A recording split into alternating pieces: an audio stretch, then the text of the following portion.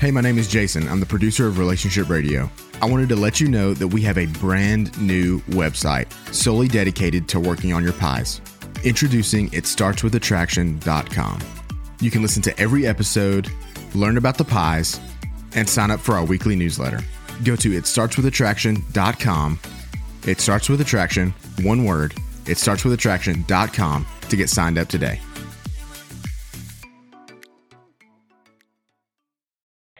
Hey everyone, welcome to today's show on Marriage Helper Facebook Live.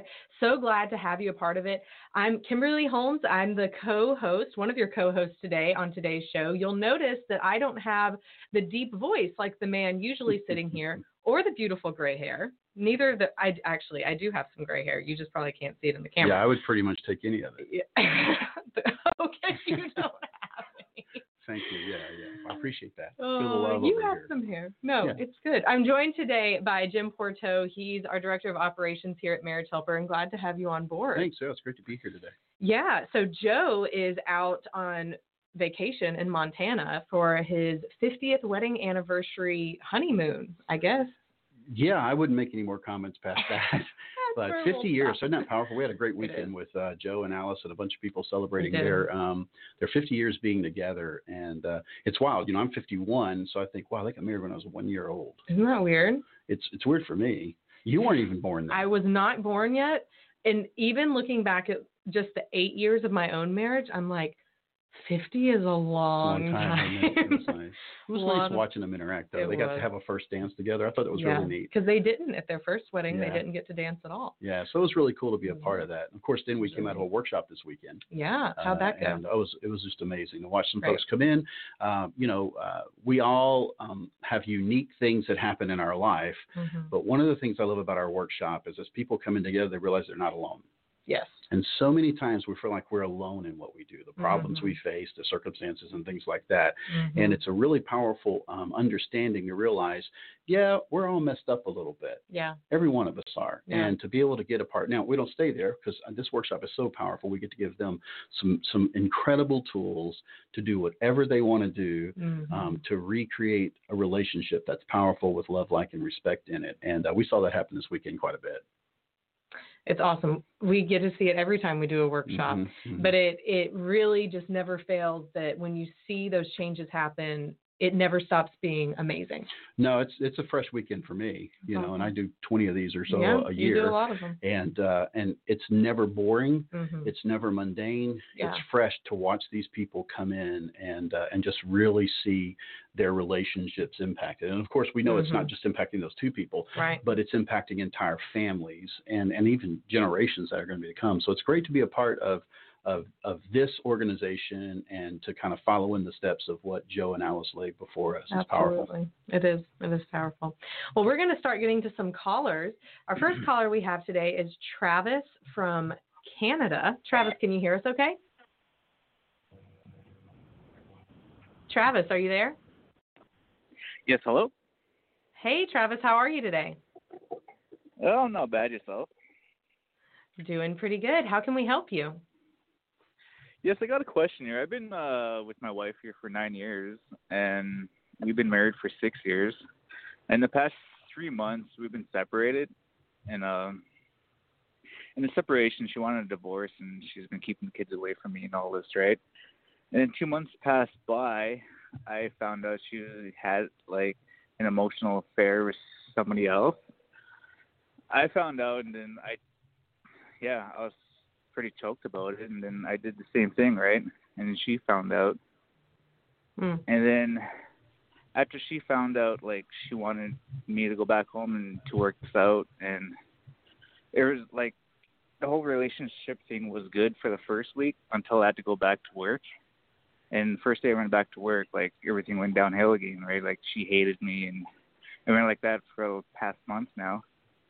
Like, she loves me, and she wants to leave, but she wants to make it work, and I'm not too sure if it's games or not. And so are both affairs over? Yes, they are. I was only talking to the person for like a week, right? But that was it. And then I stopped that, and she stopped it also, right? Gotcha. And you are living in the same house now, or you're separated? No, we're not. We've been separated. But she keeps telling me she wants to make it work, and the next day she doesn't want to make it work, right? So it's making me confused. Like, should I keep? Yeah, I'm just confused about it. And yeah, I don't know what to do. Well, Travis, what you just described there is not an uncommon thing that I hear when I'm working with clients or speaking with people, and they call it vacillation. Basically, it's when either a day or it could be a week or whatever, a definable period of time where someone comes in and they say, this is what I want now, and then later they change that. Earlier you said, I don't know if it's a game or not. Typically, in my opinion, people don't play a game that way. What happens is, based on events, based on circumstances that come across folks' life, they make adjustments. For instance, I had a good day today. We've been communicating well. Things are going good. And then all of a sudden I go, you know what? Maybe we can make this work. And in the big part of what that is, we call it vision. Because things are working, I have a clearer vision of what this could be. Well, another event happens. Maybe we don't get along, we misunderstand each other, frustration comes in. Maybe the event happens in our mind. And what I mean by that is we remember things that have happened in the past, failures or fears step in. And then all of a sudden, because of that event, we go, I don't know if I want to do this anymore. That's probably one of the most common things that people go through. One of the things I would encourage you to do, and if you have any influence in regards to your wife, is I recommend you not to evaluate the relationship daily. And daily may be loose. It may be every 3 or 4 days. Resist looking at how today is. In other words, if she says today, I'm really happy, let's do this. Okay, that's great. Then stay positive in it. But then tomorrow she says, I don't. Well, you know what? It's just another day. Or if she says, I don't want to do it, and then you get negative on it, just let it go for a minute. And you evaluate the relationship over a period of time, maybe a month, 3 weeks, something like that. And you look at the totality of interactions. Okay. And a lot of times the actions or behavior of the person actually contradict what they're saying. So the person may say, I don't know if I want to do this, but they're still talking to you and you're still getting along and you're doing things like that. And yes, you may have an event that's difficult, but most of the time you're getting along. Then you evaluate it and go, I had 3 days that were bad, but overall, this was a good month. And that's the better way to evaluate these type things. Otherwise, you're going to find yourself on this roller coaster situation. You say, well, what's the problem with that? That's a great question. Here's the problem with that. Whatever the way that we think ultimately determines our behavior.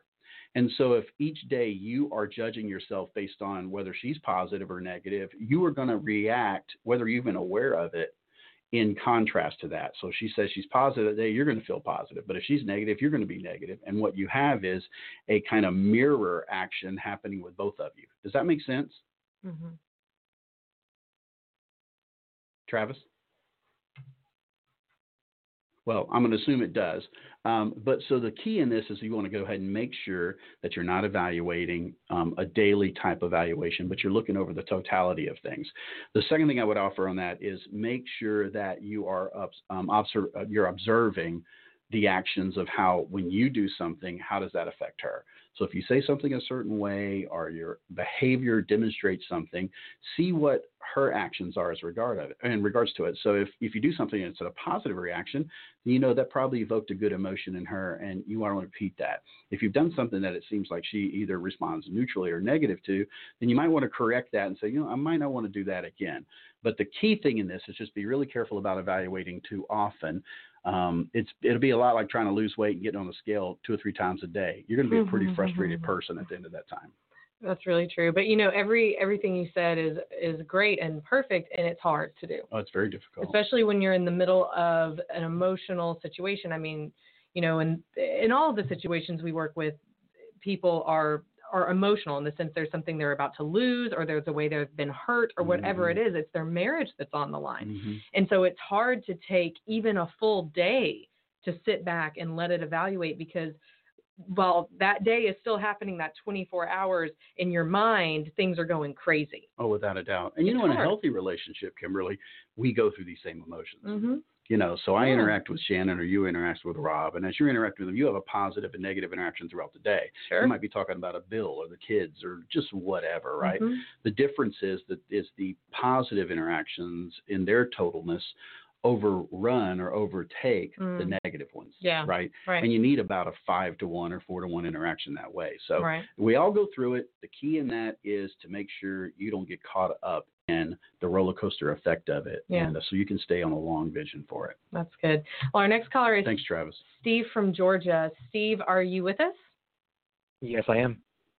How are you today, Steve? How can we help you? Well, I'm all right for depends on this with the situation I'm going through. I mean, just to keep it short, I mean, one of the things I was looking for is to see. I'm constantly trying to convince myself to keep on working on my marriage. I just to keep it short, I went on a 2-year deployment, came back. The deployment was both, consensual. We both agreed to it to give our family some stability. And now I came back like in August, and now for 8 months now, I found out that my wife was having an affair with somebody. And I've been holding on for 8 months, and your programs, your videos and everything have been giving me a lot of strength to keep on going. I'm talking, doing the pies, because I was completely a mess. I mean, during my whole time, I was having medical issues, and then I found out my father died on top of everything, and everything just came crashing. And I went and I lost 70 pounds in 2 months. Wow. And I got better. I mean, I'm there, and everything that my wife does is not her. I've been with her for 20 years, and everything that she's doing is not her. Yeah. Now, I mean, on a positive note, I gave myself until this July, because, I mean, I can't keep on doing this all the time. I understand she's going through the valley because she still sees him, but I don't know when to stop. And, I mean, I've seen positives. She has told me, that she doesn't see a future with him, that she does still see a future with me, but she's still seeing him. And the main reason she went ahead. So we are separated. She asked me. She said she wanted to separate, and I'm not the type of person that would throw my wife and my kids out on the street, or even just my wife. I see this. A lot of people counseling and everything have been telling me this is like an addiction for her. And what kind of a husband would I be if I just threw out my wife if she was addicted to anything else, alcohol, drugs, or anything? I'm trying to stay strong for us, for my kids. My oldest child went ahead and 17 years old, and she proved she was my daughter because she researched everything and found everything out herself. And she confronted her mother and confronted the guy. My son recently went ahead and figured stuff out too, because, I mean, this guy has already pulled out a gun on me twice. And right now, I'm where do I stop it?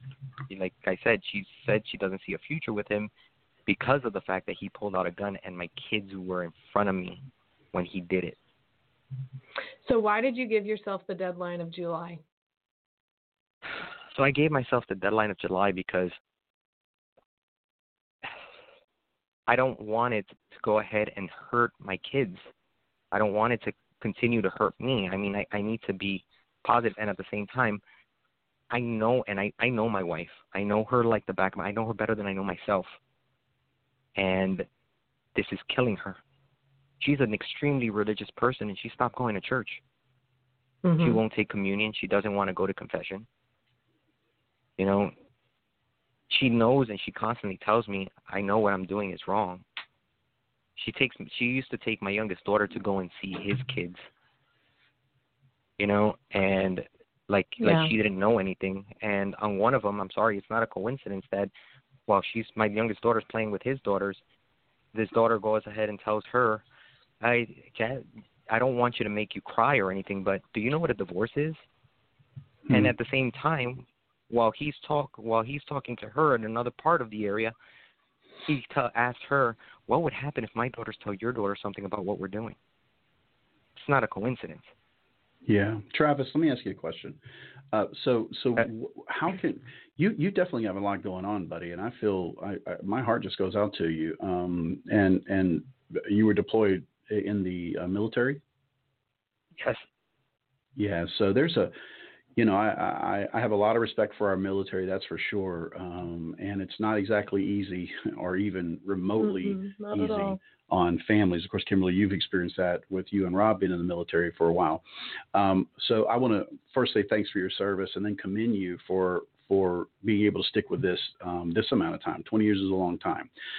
What this really is centered around is about the connection. And I think the question you originally had in this was, well, when do I call it quits or when do I stop? Does that sound accurate? Yes. All right. Well, the hard part in that is obviously there's no way we can tell you that because we have no idea of your history and situation. And even if I got it all, it would be pretty difficult for me to tell you that because I'm not you. We're not wired the same. We don't have the same tenacity or commitment to movement and things like that. So here's what typically we tell our clients. Number one is avoid making the decision to quit if you can based on a date. Mm-hmm. Okay? Based on a date. Now, the reasoning behind that is you don't necessarily know what's going on inside of your spouse at that time. And dates are somewhat arbitrary. Now, it's not uncommon for people to do that. They will say, hey, you know what, by February or the turn of the year. And it's almost the light at the end of the tunnel for folks when they do that. I'm making it's got to stop. And I agree with you. You can't go on forever, so to speak, in the pain that you're in. The recommendation we make to people in regards to deciding when to quit or something like that is based on the energy or the ability you have things left. So what I mean by that is most of the time when people stop or they say enough, I'm done, is based on an event that happened. Mm-hmm. We got in a fight. I found this out. She did this. He did that. And although those are painful, it's typically not the best way to make a long-term decision because the feeling you have there is a short-term emotion. Mm-hmm. Does that make sense? It makes sense. And like I listen to your show a lot and, everything you're saying, if you're seeing positives, it's a good thing. And I mean, I see positives because she's the one, I found out a day before we were supposed to start counseling. Mm-hmm. And she's the one that asked me for counseling. Right. She's the one, a lot of people tell me if she wanted to quit already, she would have asked me for a divorce a long time ago. And she says, I don't want a divorce yet. Yeah. And those appear to be good things. Let me be clear about something. And that here's where this all rests. This all rests with you, my friend. And this is one of the reasons we'll make a recommendation for you to connect with one of our coaches. What a coach will do for you is help make sure that you are conserving your energy in order to go longer in your stand. See, a lot of times we are fighting battles that we shouldn't fight or don't need to fight or don't necessarily have any kind of bearing on where we currently are. And in doing that, we expend energy. Well, you only have so much, bud. And so at some point you run out, and usually when people run out, they go, I can't do this anymore. All right. So if you can get with someone who can give you the right information, build up that energy, help you make sure you're not investing in the wrong places and that you're choosing the right kinds of boundaries, investing there, then your energy is going to go longer. Your ability to stand is going to be longer. The depth of pain that you experience is more likely to be more shallow than deep because you're not making yourself accessible, sometimes by your own choices, to the things that are there. So I really would, if there's any way you could get connected to one of our coaches, give our office a call and speak to them and say, I'd like to talk to one of the coaches, and they can set you up. I think they'll help you there. On the quick version is one, I would not, if I were you, and I'm not you, but if I was in a similar situation, I would not let a date be the definer. It would be when I am done. And when you are done is not on an event, but rather you feel like, you know what? I don't feel like I want to do this anymore. And then I tell my clients, wait a month and then ask yourself that same question. And if you feel that time over a consistent period of time and it's not wrapped in emotion, and what I mean by it's not an emotional decision, then maybe that's the time you start investigating and looking to do it. Now, if there's danger there, if there's, abuse there, if there's something like that, that's different. But we're talking in general in regards to the relationship. We'll be thinking about you, bud. We'll keep you in our prayers. And I just want to encourage you to give our office a shout, and let's see if we can help you there with one of our coaches. Absolutely. Thank you so much, Steve. Jim, when I hear you talk about, well, just wait a month, wait a couple of weeks, wait a month, and then reassess and do that a couple of times. Mm-hmm. Playing devil's advocate, it's, how could I possibly wait a month, Jim? Yeah. Everything's in shambles, and I have to make a decision. I mean, this is what people say, but I have to make a decision. I have to make something happen today or next week or whatever it is. And a lot of times people feel that pressure because maybe there's some pending divorce papers that might be about to happen. And one of the things I love that we say at Marriage Helper is just because you're served divorce papers, number one, doesn't mean that a divorce has happened. No. And it doesn't mean that it may even happen. Or even if it does happen, just because a divorce happens doesn't mean you can't get remarried. Oh, without a doubt. You can choose to make something the absolute end, the worst emergency in your head, or you can choose to see it as an opportunity for something else to happen. Yeah, you're absolutely right, Kimberly. When we hear this question, one of the struggles we had, I think people have overall, is they're not really working their pies. Yeah. Now, we say that a lot, and I hear from people going, I'm working my pies. But, I've joked often, everybody gets the P and the S right. They say, I joined a gym and I joined a church. I'm working on my pies. Everybody gets that straight. Yeah. And I think the part that most of us miss is the I and the E, the intellectual and emotional part. The emotional aspect is getting with and being around people who make you feel valued, that make you feel good. Now, the challenge I have there is don't get with people of the opposite sex and do that, because we know how love is a path. It's a process. Yeah. And you may find yourself in love with someone else, but rather get with people that can encourage you. That's the E. The I aspect on this, and this applies to more people than not, is they are obsessing over the relationship. In other words, they're spending an inordinate amount of time processing what ifs and these type things. Overanalyzing. And it is not healthy ever to do that. No one did that in their first part of the relationship. And when you do it now, it makes the time seem urgent. I've got to send this text now. I've got to call them now. I've got to make a decision now. That's the first thing that happens with obsession. The second thing that happens with obsession is we come in, say we think like we know the majority of a situation. There are always gaps. And as human beings, we're uncomfortable with the gap. The gap jacks us We want to up. know why. So we're going to fill it in. It's got to make sense. Oh, it's got to. And the gaps don't make sense. So 7 out of 10 thoughts are negative in our thoughts every day, 50, 70,000 thoughts. And so what happens then is they fill that in with something negative, at neutral at best. And you say, well, what does that do? Here's what it does. It makes me start developing problems that don't exist, or fighting problems that don't exist, or confronting them on things that aren't there. And that hinders the emotional connection. It expends our energy, all those different things. So obsessing over this will not help you. And I joke often with clients, and I'll say this, you got to get a hobby. Find something to do. I know it's captivating your mind, but get involved, do something that distracts your mind from the relationship, and it'll be a lot easier. Not easy, but easier. Easier. Yeah. That's right. Next caller we are going to is Ben from Kentucky. How are you today, Ben? Can you hear us? I can. I'm good, thank you. How are you? Doing well. Thanks for asking. How can we help you today, Ben? Well, I just wanted to maybe see if you could give me some tips, or tell me to back off a little bit. I've tried to follow the easy method to get my wife to agree to go to attend the workshop. And have gotten some resistance, so I backed off, waited a few months, tried to approach the conversation again, and ease myself into it, and again got some resistance and was told absolutely not. I'm not willing to do anything to work on the relationship. I'm done, and that's it. You should just accept that this is what's happening.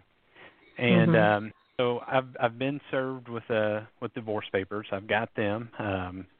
Nothing outrageous or anything. It's if it comes to that, it's something I can agree to. But I feel like maybe I'm missing something, or I'm sure the resistance is probably pretty common on someone who on the spouse that wants out. It's just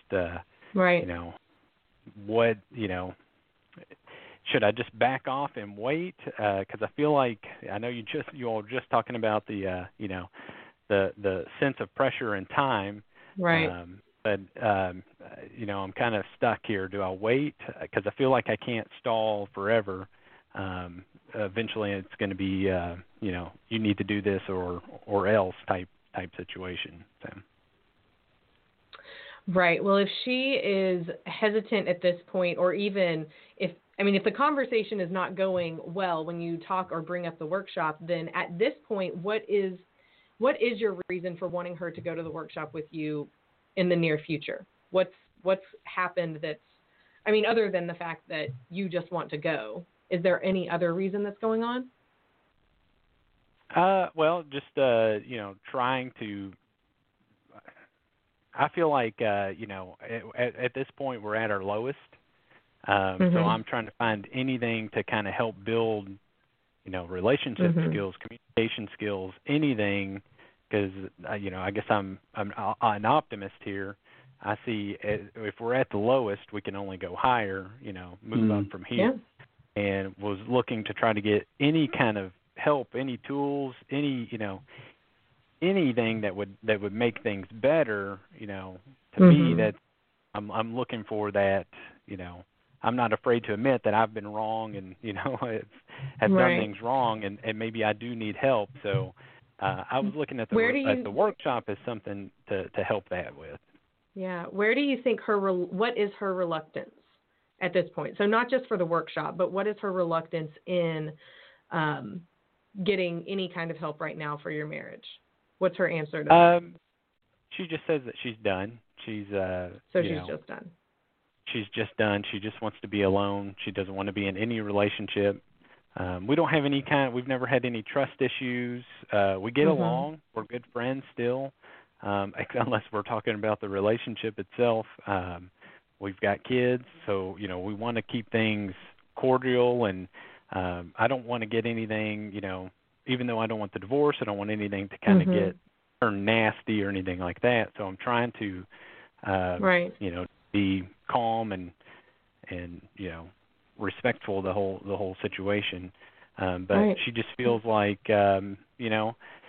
she made up her mind, a while back that she just doesn't want to be married and doesn't have any, I guess any feelings towards me in a relationship side. So.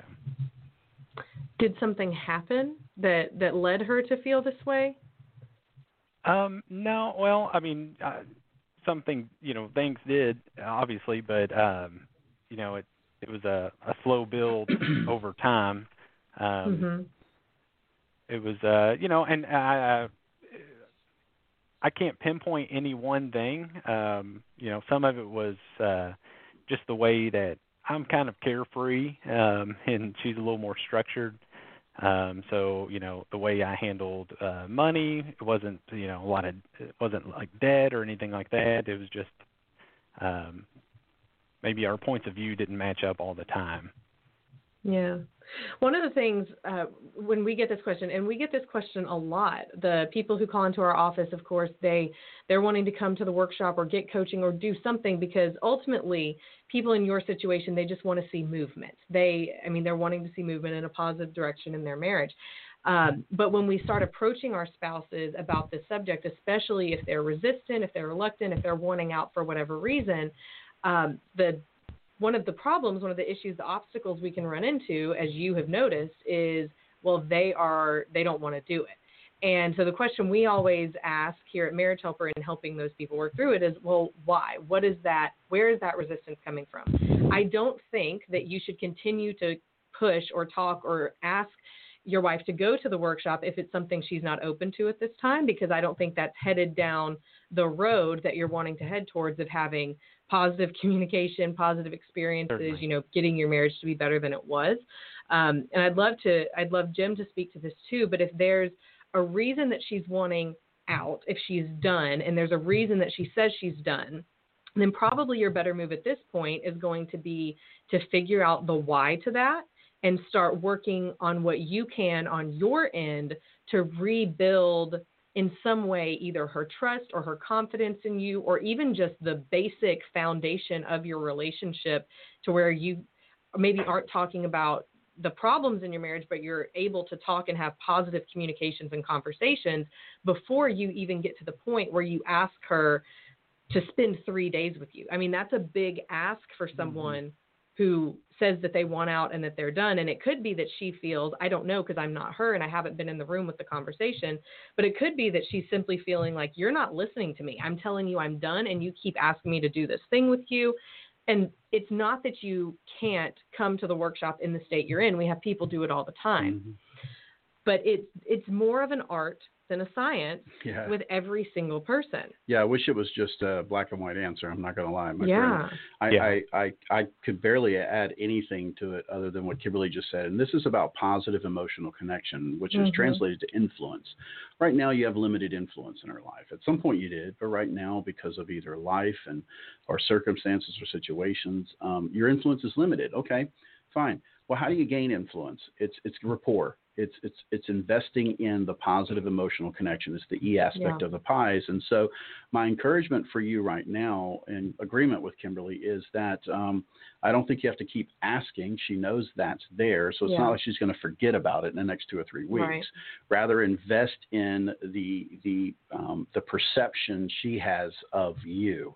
Remember, even if her perception is wrong, it's her reality. Okay. And so if it's her reality, why don't we just show something that may be different than that? And I love what Kimberly just said about that. Continue to ask, and someone says no, actually can be perceived as disrespect. And so so taking your time to invest in that way, it sounds like you have a good relationship outside of that. I mean, really invest in that situation. Now, if all of a sudden it's like the divorce papers have been served and then the divorce is pending in 2 weeks or 3 weeks or a month or whatever, we have seen people actually use the divorce to be able to say, okay, well, look, I don't want to sign this, but here's a negotiation. If you go to the workshop with me, I'll sign the divorce. And we see people come and be a part in that kind of thing. Of course, that's kind of the atomic option. I don't think I would start with that. I think the key here is you trying your best to develop some positive emotional influence so that she feels safe and trusts that you're not trying to manipulate her in some way. Absolutely. Thank you so much for calling, Ben. Yes, thank you. Thank you. Bye. All right. Next, we're going to go to Anup in Texas. I think I pronounced it right. Anup, are you there with us? Yes. Hi. How are you today? How can we help you? I'm doing great. Well, actually, my wife and I are graduates of your program. So, just to make a story short, a few months ago, she had served a divorce paper. She wanted divorce, and was because I really pushed her to. It was part of my fault. And then I told her I don't want divorce, and time went by, and now last few months we've been probably the closest we've ever been. We're doing really well together, and she wants to remove the divorce petition. Now, my question, the reason I called. Yeah. Hi, Jim. How are you? Hey, Anup. Jim, I knew I recognized your voice. It's so good to hear from you again, buddy. Yeah. So now I just want to know how to tread this water, basically what not to do, not to blow up. It seems, we're doing really good. We're planning futures. We're actually going on vacation next month to Iceland for 10 days. That's great. So I think things are positive, but I have a lot of doubts. Just I guess, some direction, how not to screw up. I like how he put it. I was going to say, help me not screw up. He's speaking my language right now. It is so good to hear from you again, buddy, and I'm glad to hear this. That is for sure. Well, you're a graduate of our workshop, so you do know that we have a place in there that gives you some of the steps of reconciliation, right? and how to move forward. We're talking there about softness and getting rid of the hardness and things like that. And I won't go into it because you already have that info. And I think following that type of an outline is going to be very helpful for you. Now, let me be clear in what I said. I didn't say sitting down and reading through it together and making that reconciliation.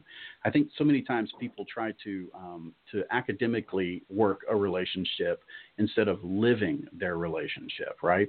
And so what I would encourage you to do is have a conversation.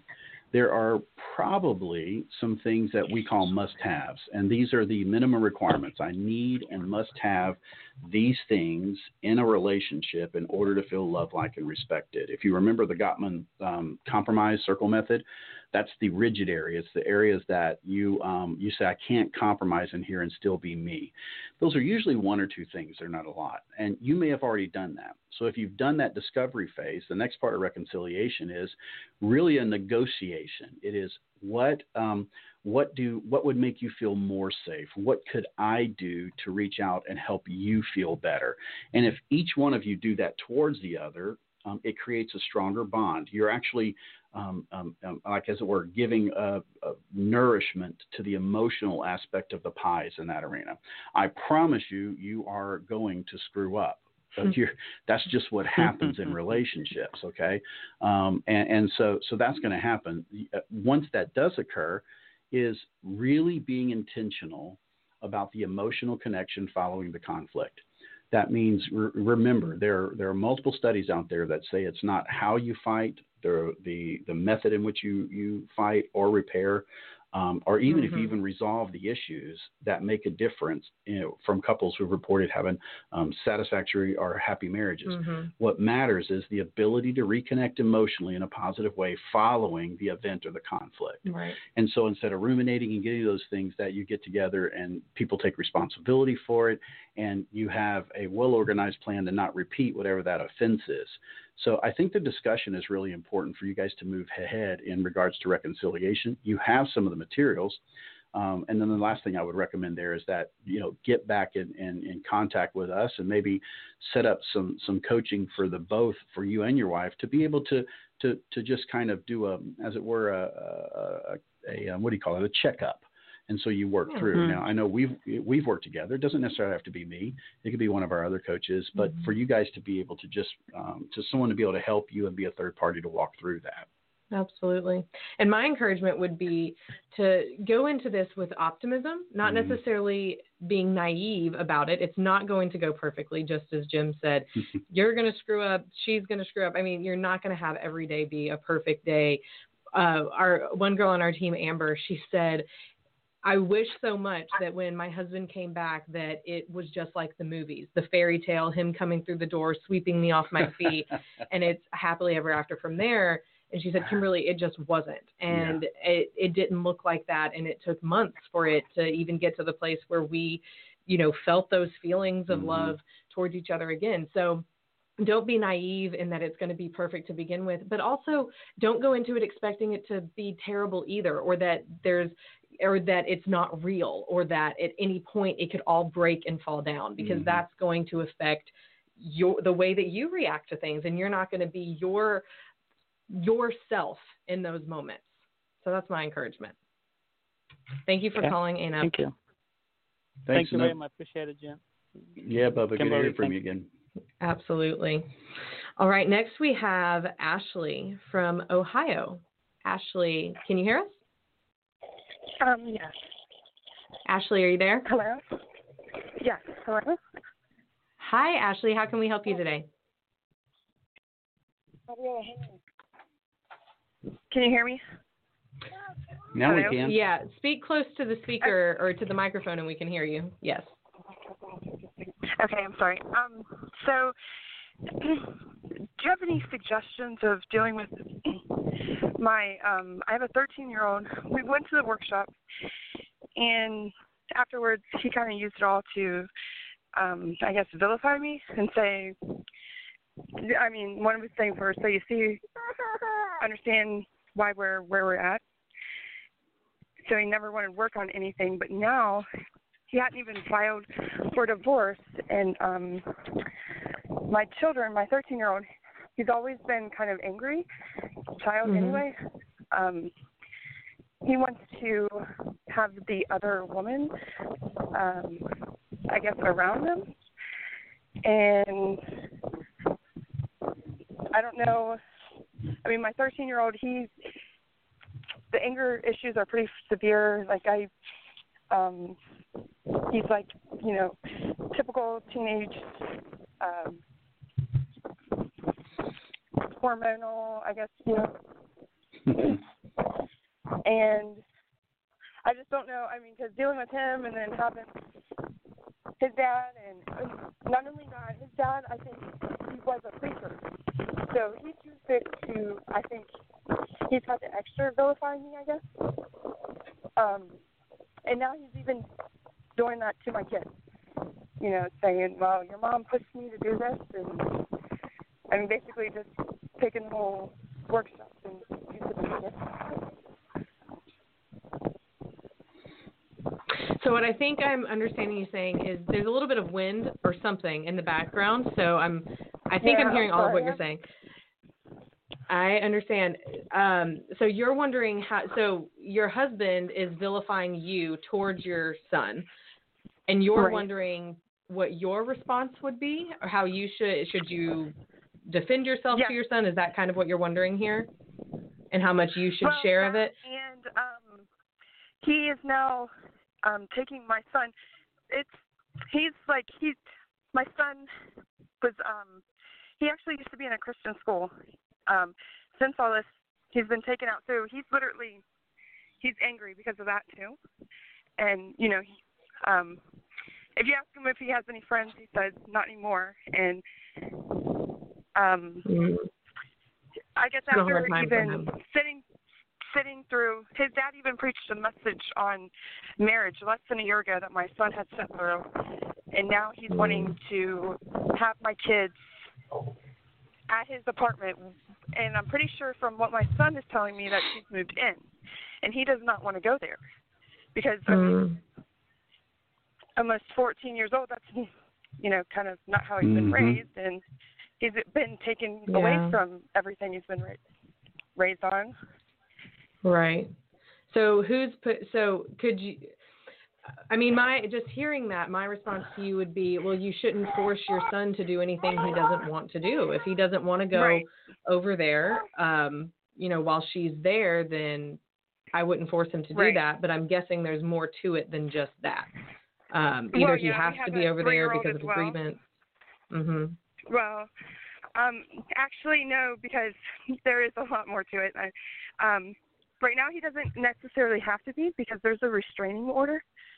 But I don't know, you know, if I should try to make it so he's not around this other woman. I mean, he's pretty angry. When I say my kid, pretty angry. He's like gets violent, you know what I mean? But he doesn't show any of that. His dad doesn't see any of that, and his dad don't recognize any of that or validate any of his feelings or. Right.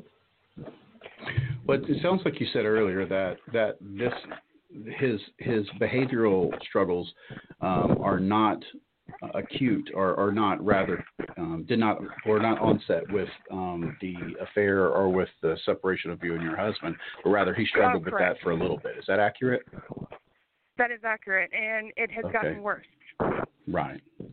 Well, a lot of times behavioral things are, you know, they're exacerbated by circumstances and events that are around them, right? Because of the pressure and the things there. And it was a long time ago when I was 13. Let me be clear about that. I do remember some of the 13-year-old struggles as you do start hitting, as you said, those hormones. And if you complicate that with some behavioral issues and then events within the life that are somewhat, you know, stressful, very stressful for a young man to go through that. I want to encourage you to not, in your own mind, this is important, to not associate his anger with what's happening now. Now, it may be relative to it, okay? But the reason I'm encouraging you to do this is if you begin to associate his current anger with the current situation, then it's going to make or it's going to tend to lead you to make more drastic decisions in regards to your son's association with your husband and the other woman. Does that make sense? It does, and I try to keep that in mind too. But this is only like the second time he's never even been introduced to this woman, and he was kind of just sprung on him that she was going to be there, and he was now on the couch. Right. And well, here's what I want to be careful of, and that's this: is I don't know all the situation here, so I'm trying to give you some kind of a little larger view things to help you make good decisions. So that first thing is don't link the current situation to a long-standing behavioral problem that your son has been having. I'm sure it's making it a little bit worse, but be careful about associating it that way. The second thing is don't make this situation with your husband, and this is all about what's happening between your ears. Don't make this woman. I'm going to ask you to pause and just listen for a second. Don't make her the problem. That unless she's a drug addict or a child molester or something like that, don't make her this evil human so that you now have an evil person you have to protect your son from. This is about how you think, okay? Now, look, has she got issues? I'm sure she does, but rather see her as flawed. I'm not trying to get you to become friends with her. I'm trying to help you gain control over your emotions so you do not overreact to the situation and end up fighting a battle that, frankly, you may not be able to win. Does that make sense? So the key in there, Ashley, is I want to encourage you to stay really focused on what's at hand and what you have control over. What you do have control over is your actions and how you speak about your husband. What you do have control over is how you behave with your son. And one of the things I have found to be true, that people can talk, stuff about you and make lies about you all they want, but the folks that are around you and witness different won't believe it. They're going to realize that this doesn't make any sense. So you don't have to worry about really overly defending yourself and things like that with your son. More just be careful and think to yourself about, I'm not going to fight a battle that I may not be able to win here. If your son doesn't want to go, then he needs to communicate that to your husband. And you can support him in that, especially if there's some kind of restraining order with it. But the biggest deal for me here is your reaction to things. How can you keep your emotions in control so you don't make this bigger? You can't control your husband or the other woman or even your son, but you can control whether or not you bring water to this fire or gas to this fire. And I just want to encourage you to try to get a hold of that. And if your son doesn't have someone to talk to, maybe get him some kind of emotional support or help with someone who's qualified to speak with a young man or children or teenagers that way. You're in a very difficult spot. I'm really sorry for that. And but these are some things that could help. Yeah, that's awesome, Jim. Thank you so much. Next, we're going to go to Jeff in Virginia. Jeff, are you there? Hi, y'all. Yes, I'm here. How can we help you today? Pretty great, good. Thank so you. I've been married for 23 years, and my wife and I are currently separated. I'm living away from home. We have 3 kids at the house. My wife has had a tendency over the years to diagnose and self-diagnose quite often. In this case right now, she has decided to diagnose me as a narcissistic personality disorder, to which my therapist completely disagrees. She actually made an appointment with my therapist on her own to go tell him that I am a narcissistic personality disorder, and I just don't know how to combat that. That's a terrible, terrible human being that is a narcissistic personality disorder, and that's it's the new fad right now. I mean, it really is. There's a lot of people diagnosing their spouses as narcissists.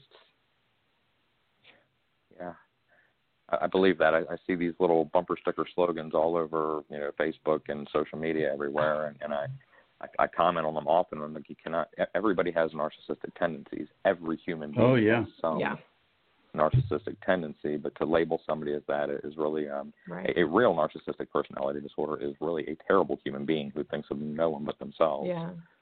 I just can't even convince her in any other way. And This is the same woman that I have supported through starting her own business. I supported her through wanting to be at home with the kids for the last 7 years. I've given her every material thing she's ever asked for. I realized my mistake of not supporting the emotional side. I really failed there. I know I did. I certainly have had my shortcomings as a husband. Believe me, I know. But I'm just looking for some kind of advice to get through to her that she one, should not be diagnosing me, and two, shouldn't diagnose anybody. She's not a doctor or a therapist. But you said this isn't just a one-time thing. You said she's done this a couple of times throughout the years? Well, and with herself as well? She's diagnosed me with everything from scarlet fever to to borderline personality disorder at one point, to narcissistic personality disorder. My wife has she's got quite the range, and she's a very intelligent woman. She really is. Jeff, how have you combat that in the past? So if this has happened a number of times, how have you found resolution there? So here's what's interesting. The resolutions I had in the past were what she considers now gaslighting, where I would say that's just crazy. You're not qualified to do that. Now, I should have been much more sensitive about it. I understand that, to say, listen, I understand these are your opinions and that you've formed this idea through some research, but really you're not qualified to do these things. You should really leave that to the professionals. But it's too late for me to have that response now, because that would be the same thing in her mind, another example of gaslighting. Well, my experience with this is typically you do not reason with people intellectually, and I'm not saying your wife is intellectual, let me be clear about that, but you don't reason with people intellectually and convince them they are wrong in this situation. So you're not qualified, things like that. Most of them necessarily will either mentally or emotionally give a response to the effect of, well, yeah, it's not me doing it though. There was a quiz I took, or I talked to someone, or here's what I read. So it's really. She said she did 10 years of research. Well, okay, wow, So with that being in mind, I don't think you're going to have a conversation that all of a sudden she's going to go, you know what, wow, Jeff, I never thought of that. That was really, wise of you, and I don't think you're a narcissist anymore. Rather, sometimes with these things, and it's why I asked you what you did in the past. Sometimes with these type things, one of my favorite books says, "Where there is no wood, the fire goes out." And so one of those things is you might want to consider not bringing more wood to the fire. And that means trying to fight it, trying to convince her out of it, trying to get her where she's, sees how right you are, because you may just be bringing more wood there. Rather, step back for a minute and let your behavior, forget about your words, but let your behavior, let things be different. Now, this is not a quick process. This takes intention. You have to be very intentional about it, and you have to be really far-sighted on it, looking down the road and realize that consistency over time typically helps people get a perception of behavior. And so you may start doing things that you might be aware of that she has assessed narcissism to a little bit differently, speaking different, using different words, watching how you confront, these type things. And then as you're doing that, at first she's not going to recognize it. And then you can't go, hey, have you noticed the last two weeks I've been doing this? Those things don't work. You don't advertise or market it. You basically just do it, right? At some point, they are going to be confronted with the difference of behavior. I don't know what it's going to be. I wish I could tell you, but they will. At that point in their mind, they start asking themselves, is that what it really is? And here's where it can get really hard. And that is, in the beginning, they weren't aware of it. They weren't attentive to it. Once they recognize it, it's not like they go, wow, that's different. They go, I'm not sure that's real. And their awareness and actually attention is stronger on you. So it is very possible that the scrutiny becomes higher at that point. Does that make sense? Yes, absolutely. So you've been good. So you've been doing well, let's say, for a month. In the past few weeks. I'm sorry? No, you're good. So here's what happens. You may have been doing it well for a month, 2 months, and then all of a sudden they're noticing it, and then they go, And now they start paying more attention to you. So that's where that consistency and the habit of doing these right things is important. And then they'll come to a place where they go, that is happening.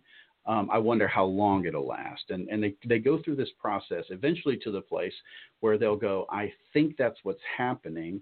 Let me investigate on it. Unfortunately, this is not a rapid process. There's no way to microwave it. It takes it's like making, I don't know how old you are and you don't have to tell me, but back when I was a kid, we used to make sun tea. You know, you stuck the water out in the sun and you put the tea in it and, 8 hours later you got some tea. It was a neat little gimmick, but you weren't going to drink anything for a while, right? Well, the struggle with this is you're not going to get any tea for a while on this. It's going to take a minute for this to happen, and you're going to have to live consistently and follow the truth of what you know, which is you're not a narcissist. You're not diagnosed that way. You're a good human. You're jacked up in some ways just like I am. But guess what? That's not who you are. So just live who you are. Be careful about the perception that's being created. And then at the same time, just don't fight it. I don't believe you're going to win in fighting this. And when I say by win, is gain that influence, okay? And in doing so, I think you're going to get a little more help. On the atomic version of this is why I always think of last steps or something like that, Kimberly, which is at some point, and I wouldn't do this right away, but maybe over a period of time, maybe even if she brings it up, what if you volunteered to go to a therapist and have them assess you? And then in that assessment, now she's not arguing with you. She has to be confronted with a professional that does this and then the diagnosis of you. And I'm pretty confident. I'm not a therapist. I don't even play one on TV. And I haven't even stayed at a Holiday Inn Express lately. All I want to say is that I'm pretty confident you're not a narcissist. And that's going to have some key in it. But it's not going to be the thing that'll prove it. It'll be after she sees it differently. All right, buddy? Well, I appreciate the advice. I really do. And I hope you all have a great day. Thank you so much. Man. We'll keep you in your thoughts and stay focused on that long game. Thank you for calling us. Absolutely. That's hard. This is really hard. And Kimberly, I bet you we get. Yeah. I bet.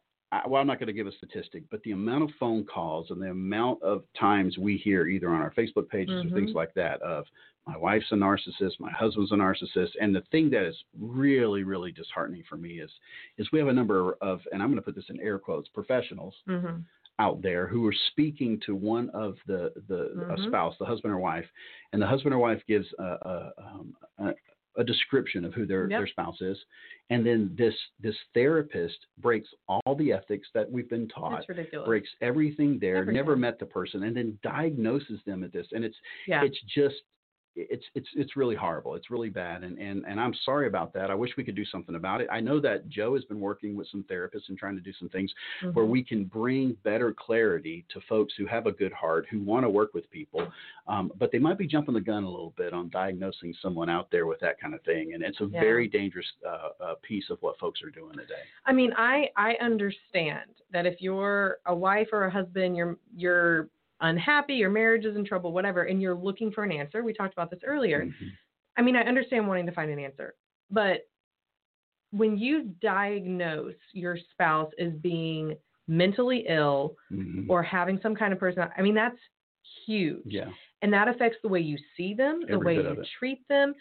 And then just as a public service announcement, if you have a therapist you're going to, and like Jim said, you tell them, here's how my husband is, here's how my wife is, and they've never met your spouse, and they tell you that your spouse has something wrong with them, you are going to the wrong counselor. Yeah, cancel the check. Yeah, like you need to leave because there is no way that they could ethically, morally, even if they had a bit of wisdom in their mind, that they could actually diagnose someone that they've never met. You can't do that.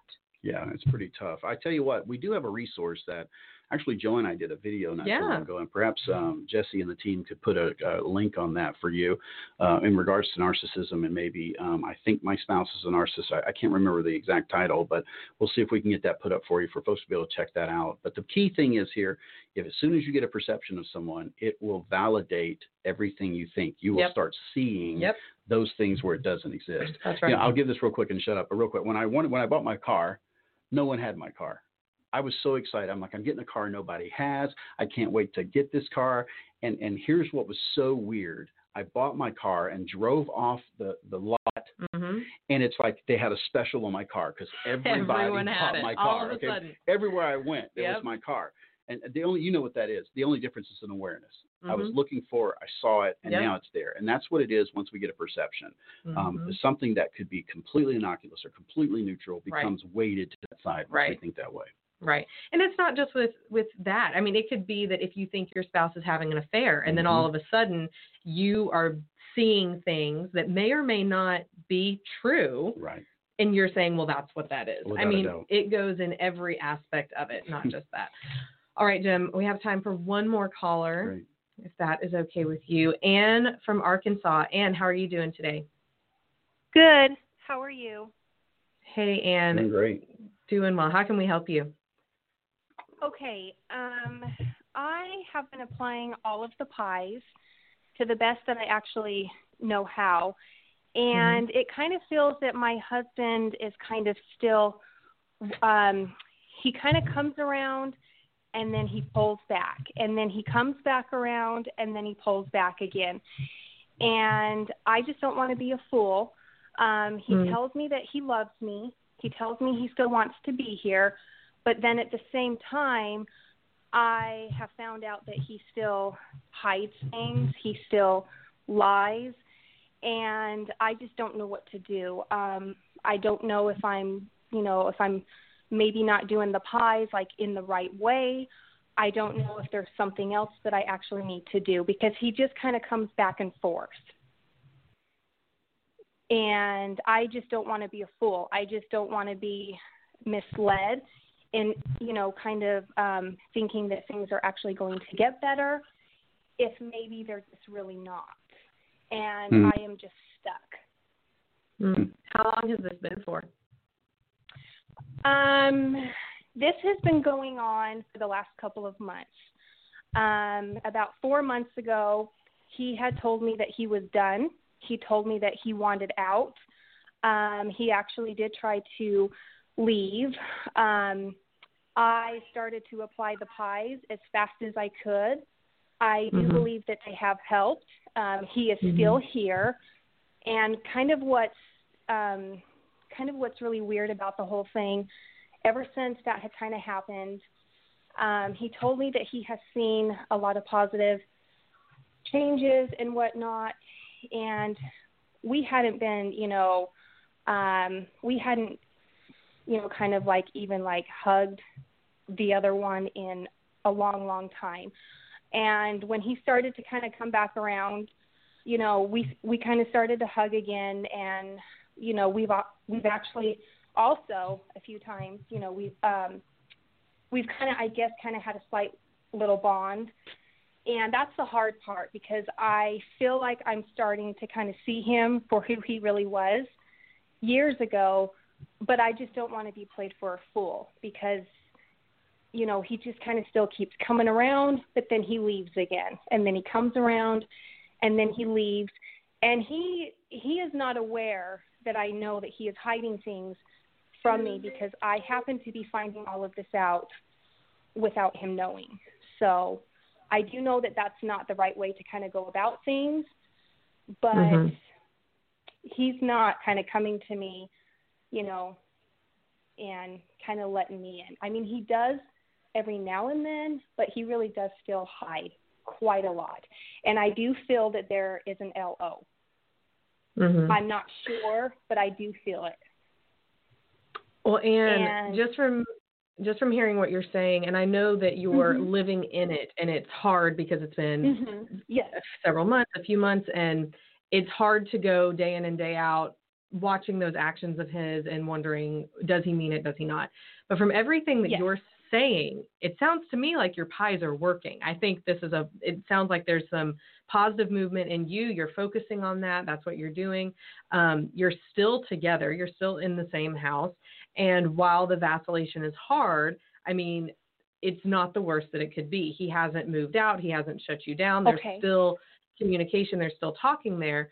I have no way to know what your husband is doing, what he's thinking, and what his actions or intentions are.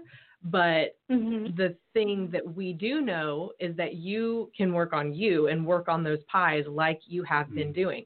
I love how Jim talks about it, of assessing how, when you assess your pies, how they're doing.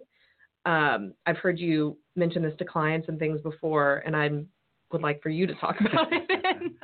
Well, the pies are amazing. And again, the thing about this is really keeping in mind that the pies are primarily about you becoming the right person for this relationship. And so if you begin to assess whether or not your pies are working based on his response, you're probably not going to be happy. All right. It's not a good idea. What you really want to do is assess the pies on how you are growing as a human, as you're becoming the best potential, or reaching rather the best potential of you. And so physically the best you where you are in this stage of time in life, and intellectually you're doing something that's stimulating your thoughts, you're not obsessing over the relationship. Emotionally you're in and around and with people who make you feel loved, liked, and respected. And spiritually you're living in conjunction, or in connection rather, with your belief and values. If you're a Christian, then that's getting with God and getting close with your spiritual connection with God and your faith. Now that's super important. And then the secondary aspect comes from that is he sees something different in you. So it's not like you start using the pies and then once he notices them, you quit. We really should be doing that our entire relationship and our entire life, because it's not about the relationship. It's about being me, the right person for this relationship. Oh, and if you do that, when your spouse turns towards you, it's not two of you that are basket cases at that point. You know what I mean? You're in a good place to help. And in my relationship with Shannon, Kimberly, one of the powerful things about that is I was a total wreck when I came home. And Shannon had been such an expert at working her pies for her, not for me. In fact, for 2 or 3 months, we didn't even see each other. So her pies had little or zero effect for me to be able to witness. But she became the best potential of her, right? She had to do it for her. And in doing that, she was healthy all around, so she could handle what was coming for her and handle the situation. So the pies are important there. One of the things that kept sticking out to me while you were speaking, my friend, and I hope we could connect on this, so that, and I hope you'll hear how I'm saying it, was you about 5 or 6 times you said, I don't want to be a fool. And I don't think anybody wants to be a fool. I really don't. So you're in good company. I sure don't want to be a fool. I think the struggle here, or the challenge there, is if that becomes one of your motivations, you're going to be less likely to take a risk and more likely to look for evidence that you're being a fool. And so you have to kind of come to a decision that says, do I want my relationship? Am I willing to take enough risk in this relationship and carry this as much as I can in order to give it its best possible solution? Or am I going to protect myself from looking stupid? I don't know that you can get both. And that so, actually makes sense. Yeah, I'm good, because I just made it up. No, I'm kidding. Yeah, in this thing, it's really important. I don't know that you can guard yourself that much. And I've heard people say that a lot, Kimberly. They'll say, clients or people we're working with, they'll say things like, I want to do this, but I'm scared I'm going to get hurt. And you know what? That's a legit fear. And we all have that. So there's nothing wrong with that. It's just that if it becomes, if we're not careful, a barrier that actually keeps us from taking the risks that intimacy requires. For me to take a brick down off the wall that separates me from the person I'm trying to get close to takes a risk. And I'm not going to take that brick down if I'm concerned about what they're going to do with it. All right. So I'm not telling you to have blind faith. I'm not telling you to just throw care to the wind. All I'm saying is you're going to have to choose something to have a priority. And that priority, I'm afraid, if you're very concerned about being that. Now, maybe some friends have warned you about it, or people have told you about it, and I get that. Nevertheless, my real encouragement for you here is decide what you're willing to do with that. Are you worried about protecting your image, your reputation, or what people think about you? Or are you willing to say, you know what, I'm going to go 100% towards my husband and see what I can do. And you know what, it may not work out, but that doesn't mean you were a fool. It just means it didn't work out. Okay. The second thing I'm going to add there is stop snooping. If you're snooping, you are sabotaging yourself. Okay. Now you do what you want, but I'm telling you, you're not doing something that's going to help you. And I don't even have to elaborate on it, but it will not help you. It will frustrate you in the long run. And the last thing is an encouragement for you, and that is this. There are amazing, dedicated people who want to do the right thing, so to speak, who vacillate. And what I mean by that, it is very possible, in fact, probable, that your husband is in a place where in himself he's having a dissonance, a disharmony. He's afraid. And so it could be, I'm not saying he's doing this, but it is not uncommon for people to vacillate in being connected and then withdrawing based on their own fears. And not that they're trying to hide anything or they're trying to pull something over your head, so to speak, but rather in their own fears, they move closer and back up based on how they feel. So I would be careful about how you're evaluating and judging the vacillation, and maybe step back for a minute and say, you know what, how about I just start looking for things that are positive and pursue that, and have less care towards whether or not I'm going to be a fool or not, because I don't think you're a fool. I think you're an amazingly powerful, strong human who has vision to see their relationship restored. And some people would say just by itself, you're a fool. Because I hear people all the time going, shoot, if they did this, they're gone or whatever. Yeah. You know, it's how it is. Yeah. So you're not a fool. You're a powerful, wise person moving towards it. Just don't let things distract you from that. Be careful about that pride issue. And I'd say focus on what you want and go for that. Absolutely. And I'm just believing really good things for you. Yes. Thank you so much, Ann. Thank you for calling, my friend. Mm-hmm. If you don't have one of our coaches, I want to encourage you to get with them. And that's anybody paying attention and listening. Yeah. You say, well, all you guys are trying to do is make some money. Or are you trying? No, that's not what we're trying to do. We're trying to help you. What we're trying to do is help you. And we have very qualified and good people who can help you make better decisions to move you towards your vision and your goal. And I would encourage you to give us a call here at Marriage Helper, ask about our coaching program. And we have some great men and women. I think they'll be able to help you make some better decisions. We really do. We have a great team here.